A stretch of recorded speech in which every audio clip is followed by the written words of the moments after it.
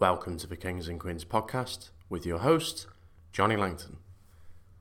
According to contemporary John Hayward, no one knew better the art of commanding men. Even at 17, her tutor said the constitution of her mind is exempt from female weakness, and she is endued with a masculine power of application. No apprehension quicker, no memory more retentive. With the nation perhaps more divided by religion than at any point in English history, the young queen would require every ounce of skill, of nous, of guile afforded to her. This is Elizabeth I.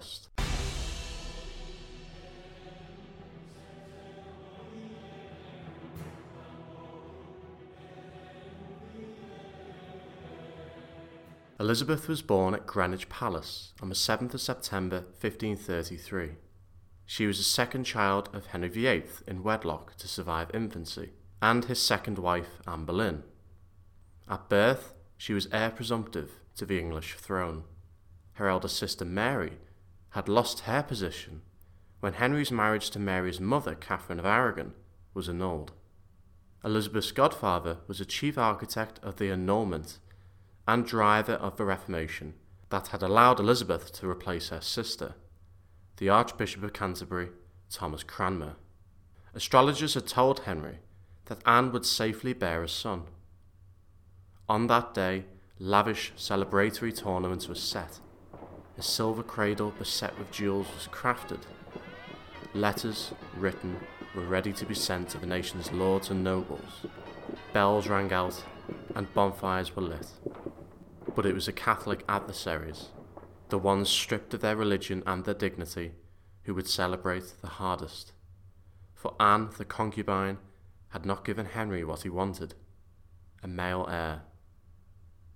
The tournaments were cancelled, the letters amended, and while the christening proved to be a spectacular event, with citizens, esquires, chaplains, aldermen, bishops and councillors in procession, Henry did not attend. After the christening, Elizabeth was taken to Hatfield House. Mary, 17 years her senior, was told of her new role, set out by her stepmother, Anne Boleyn. She would be her baby sister's lady-in-waiting. It was an act to deliberately humiliate. Elizabeth, like her siblings, was precocious. She was taught French, Dutch, Italian, and Spanish, and could also write in Latin. Unusually, later she learned Cornish, Welsh, Irish, and Scots, reportedly so fluently it was as though it were her native tongue. She was soon becoming one of the most educated women of her generation. Her first few years were blessed and comfortable. However, her life would become traumatic over a short period of time, similar to her half-sister. Following multiple miscarriages and accusations of adultery, Henry ordered the execution of his wife, Anne Boleyn. She was beheaded in May 1536. Elizabeth, at just 2.5 years old, was without a mother, leaving an indifferent, callous father. Losing her mother at such a young age and in such fashion wasn't the end of her trauma. She would now be frozen out just like her half-sister. She was declared illegal and deprived of her place in the line of succession. Just 11 days after Anne Boleyn's execution, Henry married his third wife, Jane Seymour. Mary grew close to Jane and was able to persuade her to submit to her father, accepting him as supreme head of the church in England, and accepting the invalidity of her parents' marriage, and therefore her illegitimacy. She became Henry's favourite daughter. The 3-year-old Elizabeth had been further sidelined. The following year, Jane was able to do what Henry's previous wives had failed to do repeatedly: sire a son. Edward was born on the 12th of October, 1537, the new heir to the English throne. As Elizabeth grew into a teenager, her relationship with her father would begin to improve, as did Mary's. In 1544, the Succession Act officially restored Mary and Elizabeth to the line of succession, behind Edward. The sisters were now fully acknowledged once more. Elizabeth developed a close relationship with Henry's sixth wife, Catherine Parr. At the age of 12, she translated her stepmother's Protestant work, Prayers and Meditations, into 3 languages and gifted it to her father for New Year's. Yet her relationship with her father would never become close. He was absent. She would write to him, pleading with him to spend more time with her. He who hath deprived me of a whole year of your most illustrious presence. On the 28th of January, 1547, Henry VIII died, and was succeeded by his 9-year-old son Edward VI. After Henry's death, Catherine Parr married Thomas Seymour. The teenage Elizabeth would move into their household. Elizabeth's relationship with Thomas Seymour would prove to be one of the most significant and perhaps most damaging of her life. The 39-year-old Seymour would visit Elizabeth's bedchamber, bare-legged in his slippers, to engage in romps and horseplay. While sources tell us that Elizabeth's maids would try to shield Seymour from Elizabeth's room, she was also known to blush when his name was mentioned. Either way, when Catherine Parr began to realise how close the pair had become, she sent the then 15-year-old Elizabeth away. Soon after Catherine Parr died, Seymour, ever ambitious and opportunistic, sought to renew his relationship with Elizabeth and intended on marrying her. When Elizabeth was encouraged to comfort Seymour in his sorrow, she wisely refused. Seymour then moved his attention onto the king. This time he went too far. When he tried to kidnap and coerce the king, he was condemned to death by Edward's Lord Protector, Edward Seymour, Thomas's brother, and was beheaded in 1549.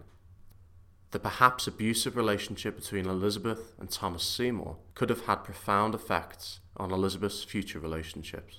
By early 1553, 15-year-old Edward VI was dying. Edward was desperate to prevent the Catholic Mary from ascending the throne. He was an ardent Protestant who had accelerated the Reformation far beyond the inclinations of Henry VIII. With the help of John Dudley, Lord President of the Council, they produced a device reversing the Succession Act of 1544.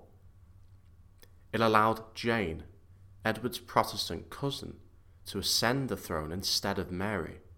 This also removed Elizabeth from the line. Although Elizabeth was a Protestant, it made sense for both sisters to be removed. There was also the fear that the first Queen Regnant of England would be easily influenced by a foreign husband and potential king, therefore putting the sovereignty of the kingdom at risk. Jane was a fervent Protestant and recently married, conveniently, to John Dudley's son, Guildford. In his final days, Edward called for his sisters to visit him. Elizabeth was halfway to her brother before being warned of a trap. On the 6th of July 1553, Edward died. On the 10th of July, a reluctant, terrified Lady Jane Grey, who was also 15, was proclaimed Queen with the backing of the entire council. Yet, such an orchestrated, power-grabbing succession would not be so easy. The population rallied behind Mary, and as the councillors slowly changed camps, her victory became inevitable. Elizabeth shrewdly joined her sister. She had no choice but to show loyalty. Any hesitance would bring attention to her as a potential claimant. On the outskirts of London, Mary and Elizabeth met. She knelt, and they embraced. They then rode into the capital. Jane was overthrown after just 9 days. Mary became the first anointed Queen Regnant of England. Elizabeth was ever present, accompanying the Queen at all major events, often walking hand in hand, yet there was a simmering tension. Mary said she could never set aside her loathing for the concubine's daughter. Soon after Mary's accession, Elizabeth was approached by Thomas Wyatt. He planned a revolt in response to Mary's engagement of Philip, the heir to the throne of Spain, Europe's Catholic powerhouse. The revolt failed. Lady Jane Grey, who had been spared from execution, would not be spared now, though she was not involved. On the day Jane was beheaded, Elizabeth was making her way to London. She had been summoned by the Queen. As she hit the street, she drew back the curtains of her carriage to reveal her weak state, to enlist the sympathy of the citizens. Elizabeth pleaded her innocence. Luckily, she was exonerated by Wyatt himself as he stood condemned on the block. While Mary's new husband wanted Elizabeth executed, claiming the throne would never be safe with a Protestant claimant, Mary showed mercy and placed her under house arrest. When she was set free, she grew more and more frightened of Mary. While Edward had sought to suppress Catholicism and prevent Mary from going to Mass, Mary would do the same and stamp out Protestantism. While Edward and Mary were fervent and unwavering, Elizabeth was able to compromise on religious matters. She even made a show of converting to Catholicism, though Mary was unconvinced. By 1555, 40-year-old Mary was still childless. After a phantom pregnancy in April of that year, it was becoming increasingly likely that Elizabeth would ascend the throne. Philip began to attempt to cultivate the princess. By 1558, after another phantom pregnancy, Mary was fading. Philip, keen to smooth relations with the future queen, sent the Spanish ambassador to speak to her. He had hoped she would be malleable, but what he found was a vain and clever woman. She was not about to forget how she had been treated. When the ambassador claimed it had been Philip who had smoothed the way for transition, Elizabeth declared it was the people who had put her in her present position, and she would not acknowledge that Philip had any part of it. The King of Spain had his answer. Elizabeth, meanwhile, was already assembling her council. William Cecil would become her principal Secretary of State, and Robert Dudley, the head of her new Privy Council. On the 17th of November 1558, Mary I died at the age of 42. Parliament was dissolved, the ports were closed, and the Privy Councillors rode to Hatfield House to find Elizabeth sat under an oak tree, reading from her Greek Bible. When she was informed, she proclaimed, "This is the Lord's doing, and it is marvellous to see." The Elizabethan era had begun. Elizabeth I ascended the throne at the age of 25. Her coronation on the 15th of January 1559 was wholeheartedly greeted by orations and pageants with a strong Protestant flavour. Spectators were wonderfully ravished by a cacophony of fifes, organs, trumpets, drums and bells. She would become remarkably adept at ruling. She fit the part. She was said to be amiably composed. Every motion of her seemed to bear majesty. As a princess, she wore the traditionally conservative garb of a Protestant maiden. When she became queen, she gradually began dressing flamboyantly, wearing fine clothes, and becoming growingly concerned about her aged appearance into her 40s and beyond. According to Rosalind Marshall, she was very conscious of every one of her ambitious statesmen that sought to control her, and deliberately cultivated her natural imperiousness, her changeability, and her penchant for uttering disconcerting remarks. It was all necessary. She had inherited a kingdom divided and fearful of further religious persecution. One of those was the Bishop of Winchester, who had eulogized at Mary's funeral. "I praise the dead more than the living, but we must obey the new queen, since a living dog is better than a dead lion." He was placed under house arrest. Elizabeth had far more to be concerned about than one diatribe from the pulpit. She was the Protestant head of an establishment still packed with their sisters' Catholic appointees. The ardent fanaticism of her siblings and predecessors that formed a barrier to genuine efforts to heal the wounds of religious turmoil would not necessarily be repeated in the reign of Elizabeth. Though she was Protestant, she was also a pragmatist. The perennial perceived threat of a foreign Catholic crusade meant Elizabeth was willing to appease England's Catholics by refusing to adhere to Puritan demands of far-reaching reform. Puritans were extreme Protestants, determined to root out all remnants of Catholicism. The Elizabethan religious settlement was an attempt to bring the English Reformation to a conclusion and heal religious divisions. The 1558 Act of Supremacy re-established the Church of England's independence from Rome. As a compromise to opposition, Elizabeth was named governor of the Church, not the head. The 1559 Act reintroduced the Book of Common Prayer from Edward's reign. In return, permission was given to Catholics to use traditional priestly vestments, and even greater latitude concerning the belief of the presence of Christ in the Eucharist, known as transubstantiation. The settlement, which required deep compromises, still failed, as Puritans continued to challenge the Catholic minority, who were refusing to attend Anglican services. Decades of continual religious upheaval was unlikely to be resolved with the stroke of a pen.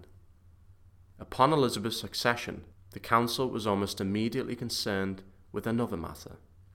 Echoes of Edward's device and the fear of an English queen becoming entangled and manipulated by a foreign king.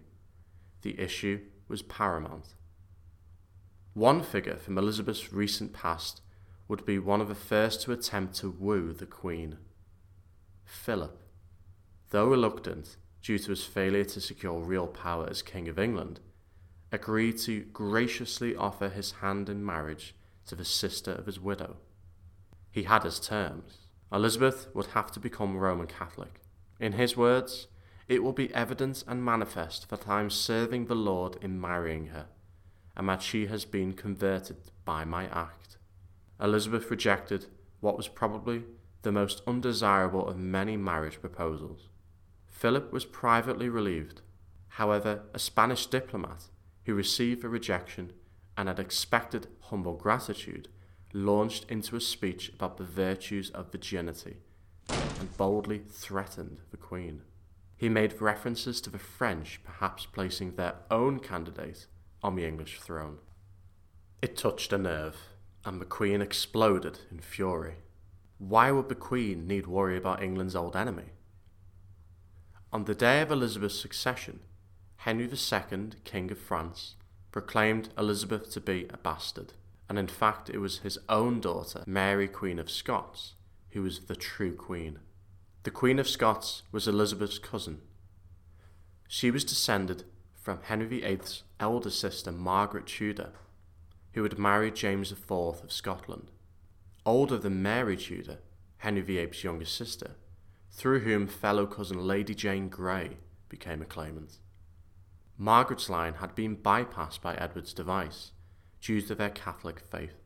Now Mary, Queen of Scots, was married to Henry II's son, Francois. France would be able to put their weight behind this new Catholic claimant.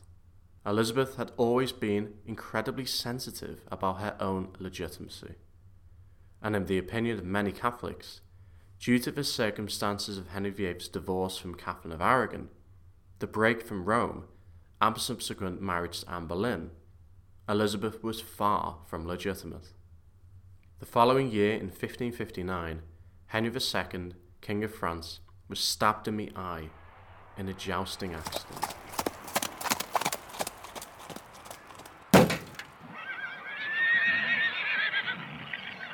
Leading to a slow, painful death. His son, 15-year-old Francois, became King of France, and Mary became not only Queen of Scotland, but now also Queen of France. Yet both had now declared themselves King and Queen of England as well. Elizabeth had a potent threat across the Channel. William Cecil implored a characteristically hesitant Elizabeth to quickly send a fleet to cut off France from Scotland. a country growing sympathetic to Protestantism despite their queen. After Scotland was cut off, the English would be able to unite with their northern neighbour against a Catholic crusade. This resulted in the Treaty of Edinburgh in 1560. England and France would be required to withdraw forces from Scotland and leave the religious question, not to their queen, but to the Scottish Parliament. France would acknowledge Elizabeth as queen and renounce Mary as a claimant. Later the same year, the Scottish Parliament voted to impose the Reformation. It was a huge victory for Elizabeth and a masterclass in diplomacy from Cecil, who would continue to be instrumental at court.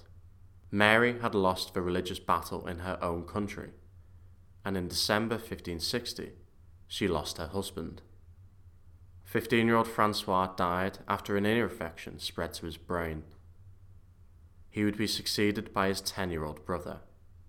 Mary had now lost her crown in France, and had little option but to return to her home country in August 1561.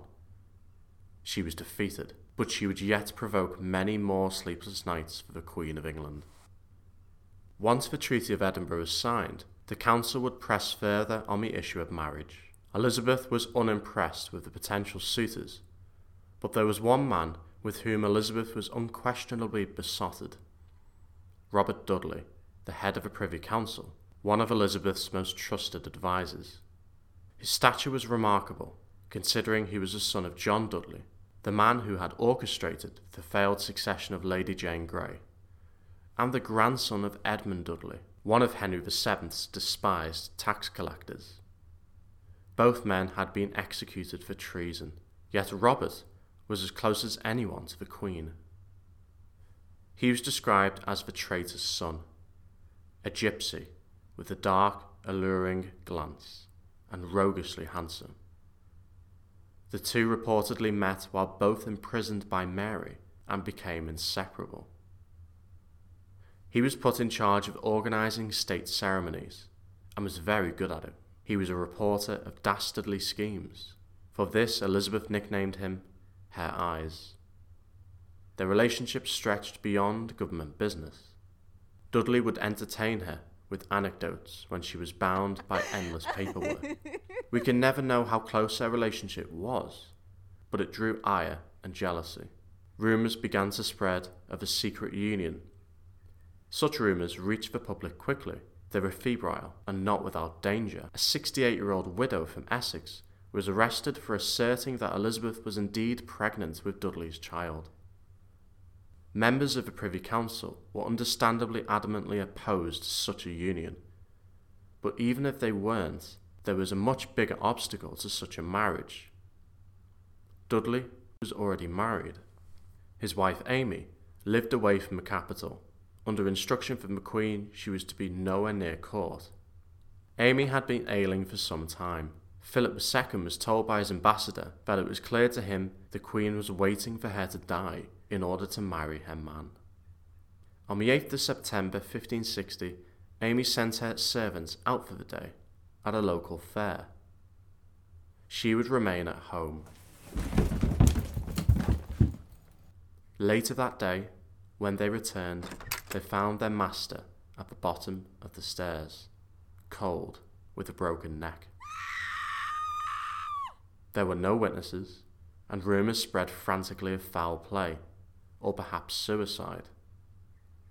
Both causes of death would surely leave her estranged husband Robert Dudley responsible. For those enemies at court, it was in their best interest to fuel the fire. It could easily have been an accident, with unfortunate timing. When Elizabeth found out, she ordered Dudley to leave court while the suspicious death was investigated.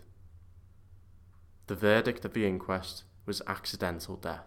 Dudley was exonerated, but any chance of a union between the pair was lost. It would have been political dynamite. She would have to look elsewhere, if in fact she had ever wanted to marry Robert Dudley. In the early years of Elizabeth's reign, offers of marriage came from most directions. The Queen was often amused by the descriptions of such gallant men sent over in the hope of being the one to whom she became besotted. When in 1562, Elizabeth, ravaged by smallpox, was said to be all but gone. Her council were frantic about the prospect of being left with a vacant throne and no heir. William Cecil was in a position to be able to be direct with the Queen upon her recovery. She was obdurate, holding her coronation ring up high, and proclaimed, "I am already bound unto a husband, which is the kingdom of England." When Parliament openly discussed her lack of husband, she said, "It is like the feet directing the head." There were some potential suitors. Although she remained close to Dudley, by 1564 she had a new favourite. Christopher Hatton drew the attention of the Queen during a play. She said, "He is a mere vegetable of the court that springs up at night." He would send love letters to the Queen. "Your heart is full of rare and loyal faith. The writings of your hand do raise me a joy unspeakable." He became a rival of Robert Dudley. She would on occasion leave hints of her intentions to marry in the presence of Cecil, but it is possible she was merely playing politics. Perhaps the most far-fetched proposal came from none other than Ivan the Terrible, the first Tsar of Russia. In a letter that Elizabeth called the rudest she had ever received, he referred to her as an old maid. Later, in the 1570s, she was linked heavily with the Duke of Alencon, a man she called her frog. She even accepted his proposal, the only proposal she ever did accept, before quickly reversing her decision. By the 1580s, she was approaching 50, and her time was up. After the perceived scandal surrounding Robert Dudley, Elizabeth would have other issues to contend with, as an old rival returned home. Mary, Queen of Scots, now a widow, was returning to her country of birth, her kingdom, a country in which her faith was no longer recognised, Scotland. Due to her stature as head of state, she was able to reach a compromise of practising her own faith without imposing it upon her subjects. With regards to England, Mary changed tact. She threatened to renounce the Treaty of Edinburgh if Elizabeth did not immediately name her heir to the English throne. To shore up her claim, Mary married Lord Darnley, Henry Stuart, a cousin and fellow grandchild of Margaret Tudor, in February 1565. This was bad news for Elizabeth, as the couple now had a double claim to her throne. Darnley was described as brainless, an ugly little man who did not treat Mary with courtesy. Nevertheless, Mary became pregnant. Darnley soon began to cause trouble. He grew jealous of Mary's chief political advisor, David Rizzio, a man equally brimming with his own self-importance. When rumours spread that Rizzio was the biological father of Mary's unborn child, Darnley hatched a plan. In March 1566, while Mary was having dinner with Rizzio, Darnley marched in and put his arm around his wife.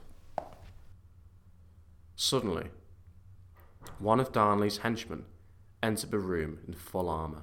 A terrified Rizzio was aware of what was about to happen and darted behind Mary, clinging to her pleats of her gown.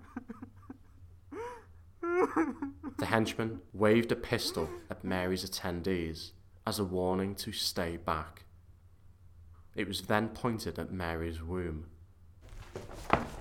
Several more henchmen then stormed the room, and using Darnley's own dagger, stabbed Rizzio 56 times. He was hurled down the main staircase, dragged to the porter's lodge, and stripped of his fine clothes. Darnley had eliminated his rival in the most brutal way imaginable. When Mary calmed down, she turned to her attendees. "No more tears now. I will think upon my revenge."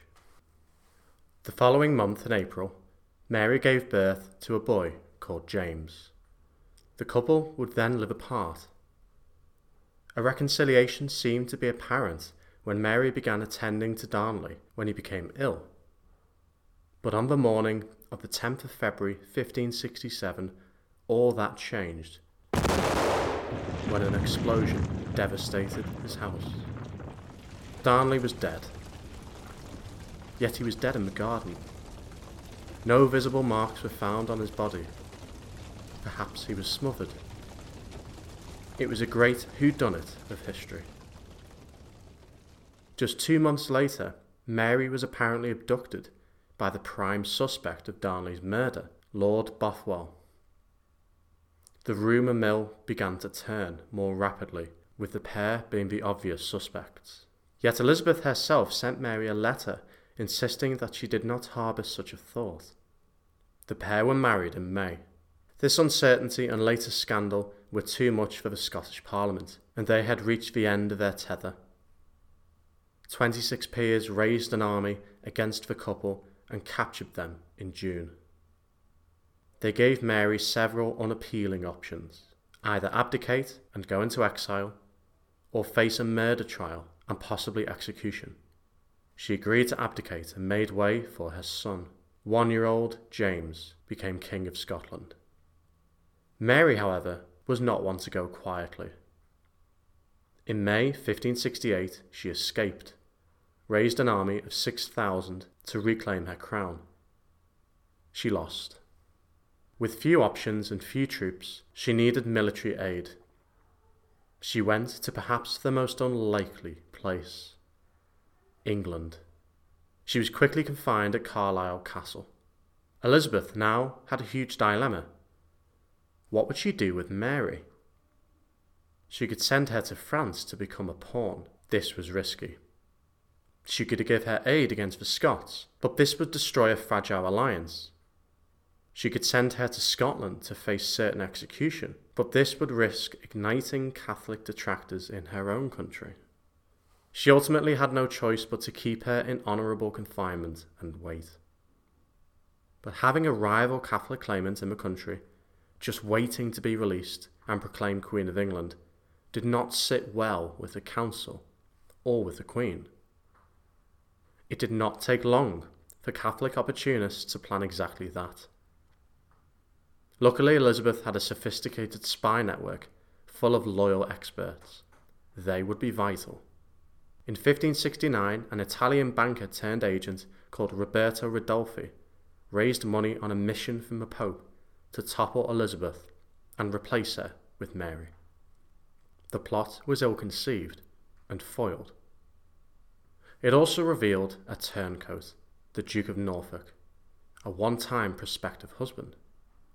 His death warrant was repeatedly placed on the desk of Elizabeth, yet she refused to sign it.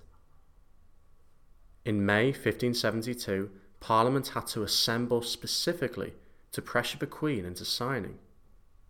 She yielded, and Norfolk was executed. It was the first death warrant signed by Elizabeth in her 14 years as Queen, a record she had been proud of. By 1570, threats to Elizabeth's rule suddenly became more dangerous when she was excommunicated by Pope Pius V. Until this moment, she had been protected by none other than Philip, her former brother-in-law and King of Spain. The Pope had effectively legalised her deposition. He had given a mandate to every Catholic in Europe to topple her, whom he called the servant of wickedness, who had reduced England to ruinous condition. Every future plot would have the backing of Rome. Pressure grew on Elizabeth to execute Mary, a quick and easy way to remove a figurehead of Catholic revolt. In 1583, the Throckmorton plot was discovered by Elizabeth's spymaster, Francis Walsingham, a plot with the same objective. After this, the bond of association was signed. Any person who was involved in a plot or was set to benefit from such arrangement would be executed.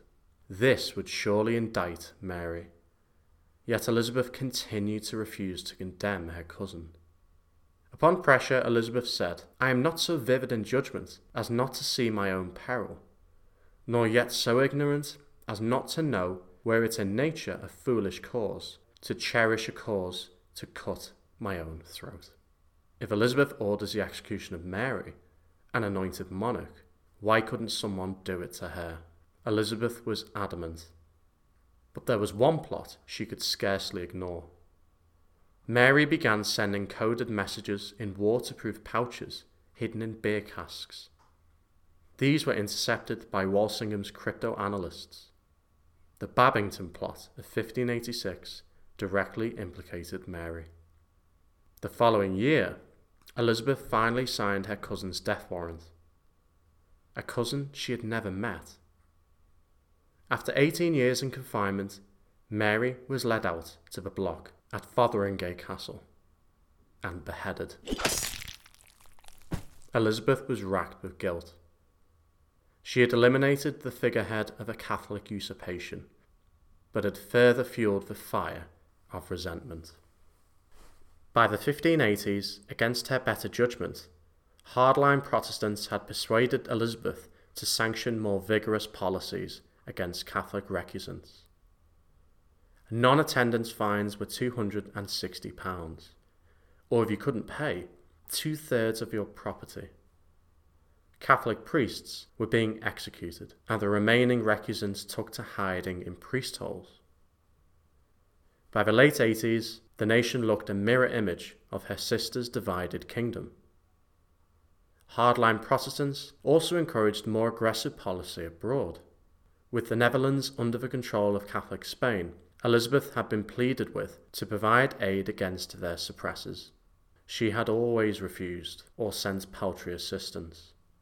After the assassination of their leader, William of Orange, in 1584, Elizabeth signed the Treaty of Nonsuch, agreeing to provide more military support. The King of Spain, Philip, saw this as an act of war. The 1587 execution of Mary, Queen of Scots, was the final straw.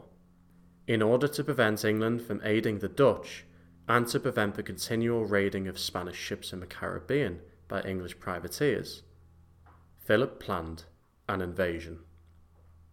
Raiding was a huge problem for Philip and for Spain.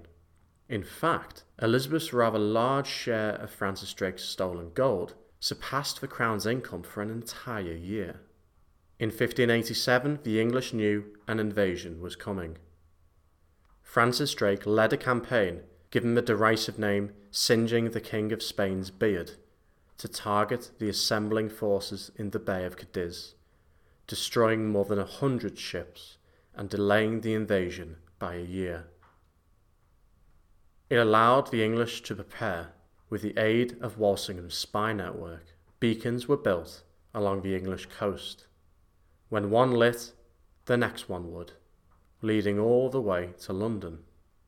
In July 1588, they were lit.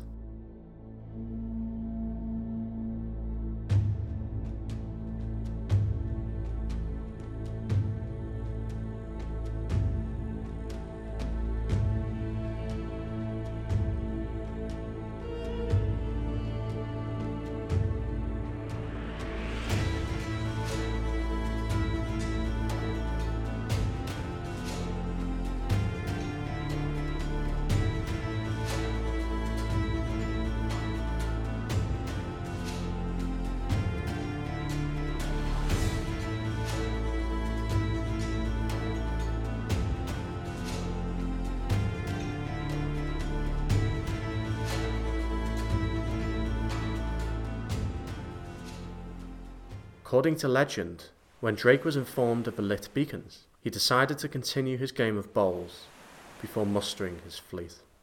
According to Juan Bentivolo, an Italian who saw the Spanish Armada leave for England, you could hardly see the sea. The Spanish fleet was stretched out in the form of a half moon, with an immense distance between its extremities. The masts and rigging, the towering sterns and prows, which in height and number were so great that they dominated the whole naval concourse. It seemed almost that the waves groaned under its weight, and the winds were made to obey it. When the Great Armada left, Philip prayed each day for 4 hours for its safe and glorious return. 150 ships and over 15,000 men had left Lisbon and were headed to Flanders to rendezvous with the Duke of Parma and his 30,000 troops. The plan was to land their invasion force on the English coast, foment Catholic rebellion, and kill the Queen. Their commander was the Duke of Medina Sedonia. He was incredibly reluctant to go, yet Philip would hear none of it. He even claimed he couldn't go because he got seasick. But when a king commands you, you obey. He roused his troops with an impassioned speech. Blessed and innocent Mary, Queen of Scots, who still fresh from her sacrifice bears copious and abundant witness to the cruelty and impiety of this Elizabeth, and directs her shafts against her.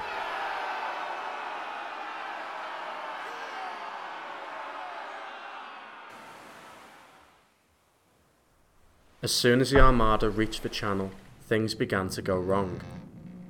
They ignored an opportunity to land in England upon arrival, preferring to wait for reinforcements.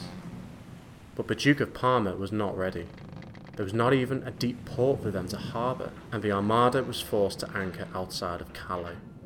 Tudor historian William Camden described the Armada as being built high like towers and castles, rallied into the form of a crescent, whose horns were at least 7 miles distant. Against the giant galleons, the English knew they would have to rely on speed and not get too close.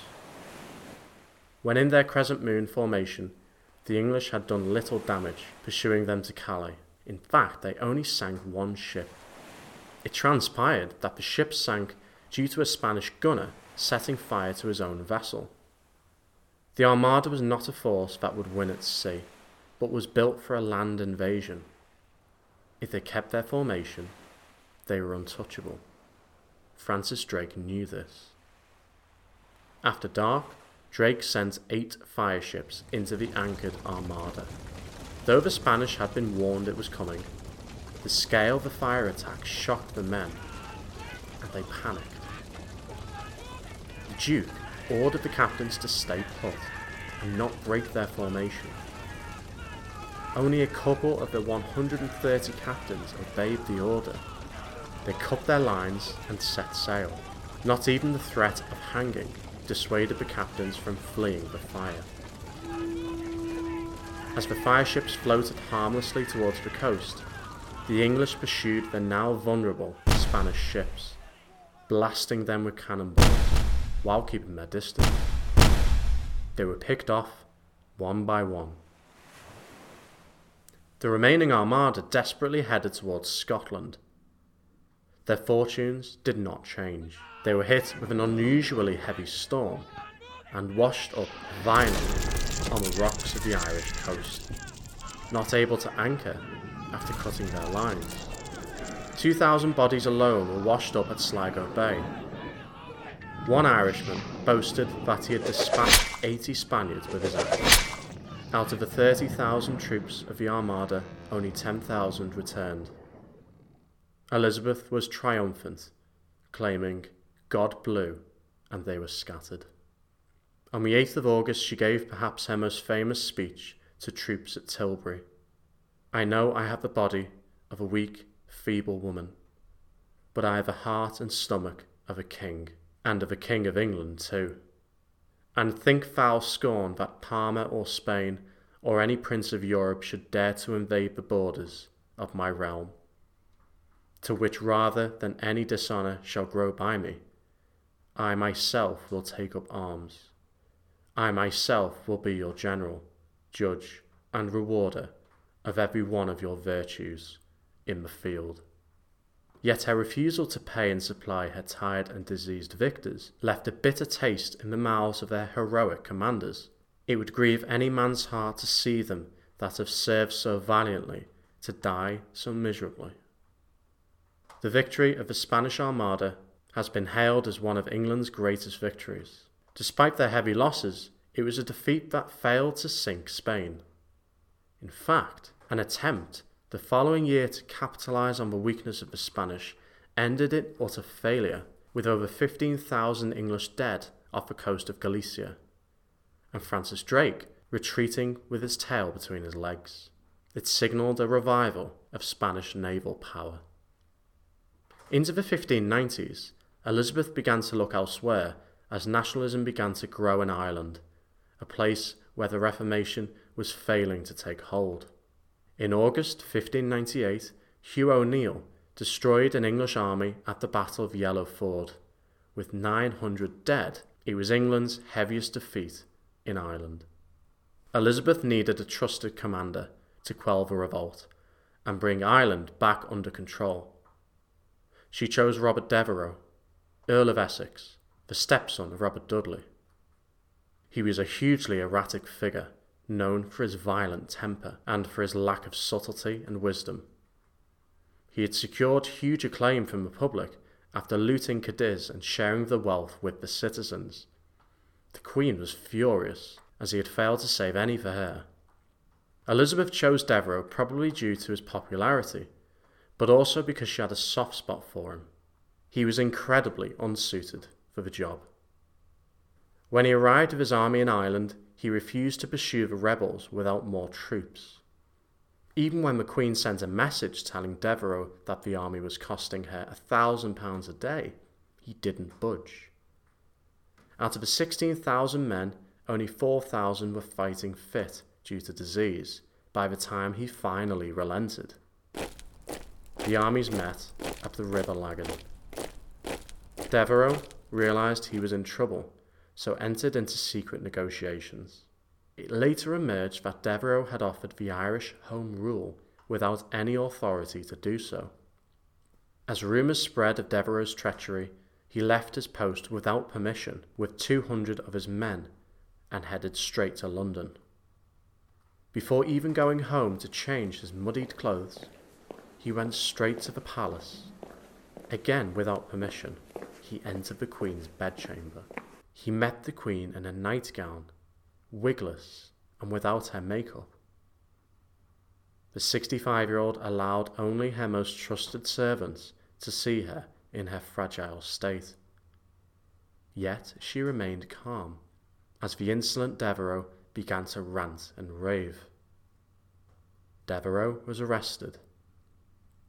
After being placed under house arrest, he tried to spark a rebellion in London. He severely overestimated what was now waning popularity. When he was finally brought to the block, he labelled himself as the greatest, the most vilest, the most unthankful traitor that had ever been in the land. His sins were more in number than the hairs of his head. Upon hearing the news of his execution, Elizabeth, playing the virginals, gave but a brief pause before continuing. This was not an execution that would keep the aging Queen up at night. The Elizabethan era was littered with legendary national figures, including explorers, the most famous of which was Walter Raleigh. He had served the Queen with distinction in Ireland.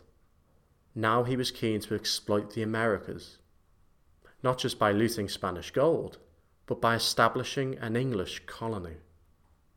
He had dispatched scouts to North America and brought back 2 natives, potatoes, thought of as an exotic aphrodisiac, and tobacco.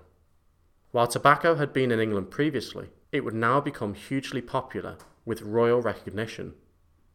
The herb purgeth superfluous phlegm and other gross humours, and openeth all the pores and passages of the body. He said the land from which this remarkable plant grew ought to be named after the Queen. Henceforth, it was known as Virginia. In 1584, he helped create a colony on Roanoke Island. He sent 118 men, women and children, electing John Wyatt as the first governor of Virginia. Virginia Dare became the first English child born in the New World. Relations with the natives were fractious at times. By 1587, Elizabeth was calling for every available vessel to England for the impending Armada. Wyatt left the colony desperate for supplies. By the time he returned to the island, 3 years later, the colony had vanished. The only remaining clue as to their whereabouts was the word Croatoan, the name of a nearby island and tribe that was etched into a wooden post. The colony may have relocated, but despite centuries of investigation and genetic analysis, the fate of the colonists remains a mystery. Other exotic food began to make its way to English shores, including pumpkins, turkeys, and chili peppers. Other new land was being discovered by Europeans. William Adams became the first Englishman to reach Japan in 1600, when he joined a Dutch expedition. He was treated with high regard due to his maritime knowledge. He became one of the very few Western samurai and raised a family. Innovations in Elizabethan England included the Flushing Lavatory, bottled beer, and the National Lottery. The prize was £5,000 and immunity from prosecution, but the price of a ticket was beyond the reach of most. By 1600, the Queen was approaching 70.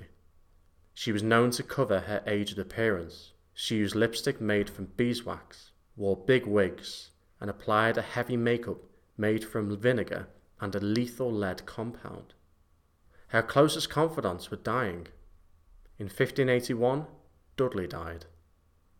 After the Queen herself died, a letter penned by Dudley was found in her top drawer. With Elizabeth's writing, it was labelled, "His letter." Walsingham died in 1590, and Drake in 1596.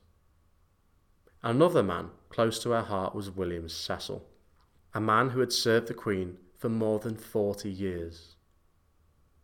Though Cecil was 77, he was a man Elizabeth thought too important to allow to retire. Even in his final months, Elizabeth would nurse Cecil personally.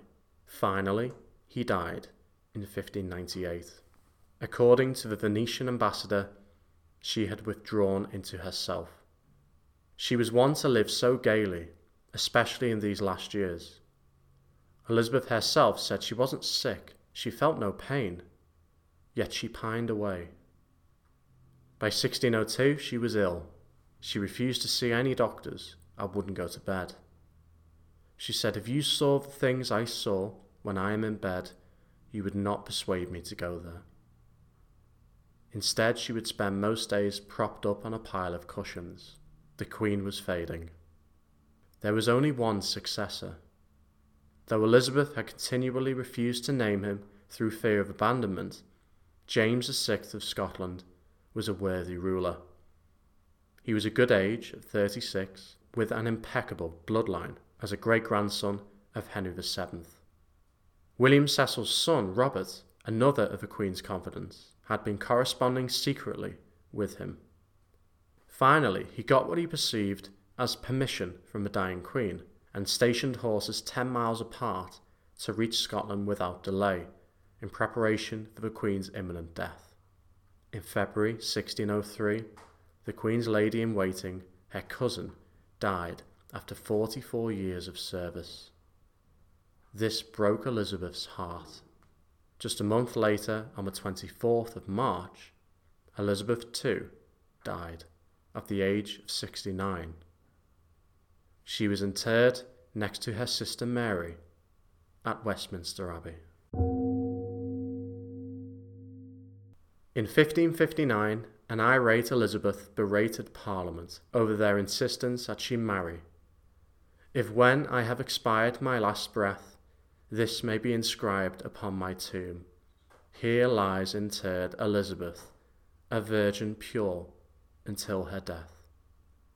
Perhaps she was wise not to be drawn into the pressures of marital power struggle, like her sister Mary. Perhaps the effect of her monstrous father murdering his wives, including her own mother, had irreversible trauma. Or even the effect of the advances of Thomas Seymour led to a lasting sense of insecurity. Perhaps she realised the power she had would only remain if she maintained her virginity. We will never know. The Tudor dynasty was over. A logical successor had been chosen. It was not only a peaceful succession of monarchs, but a peaceful succession of dynasties.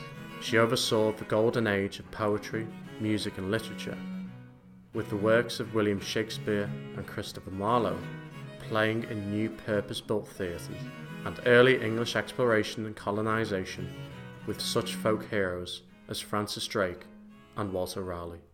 She had built a formidable reputation.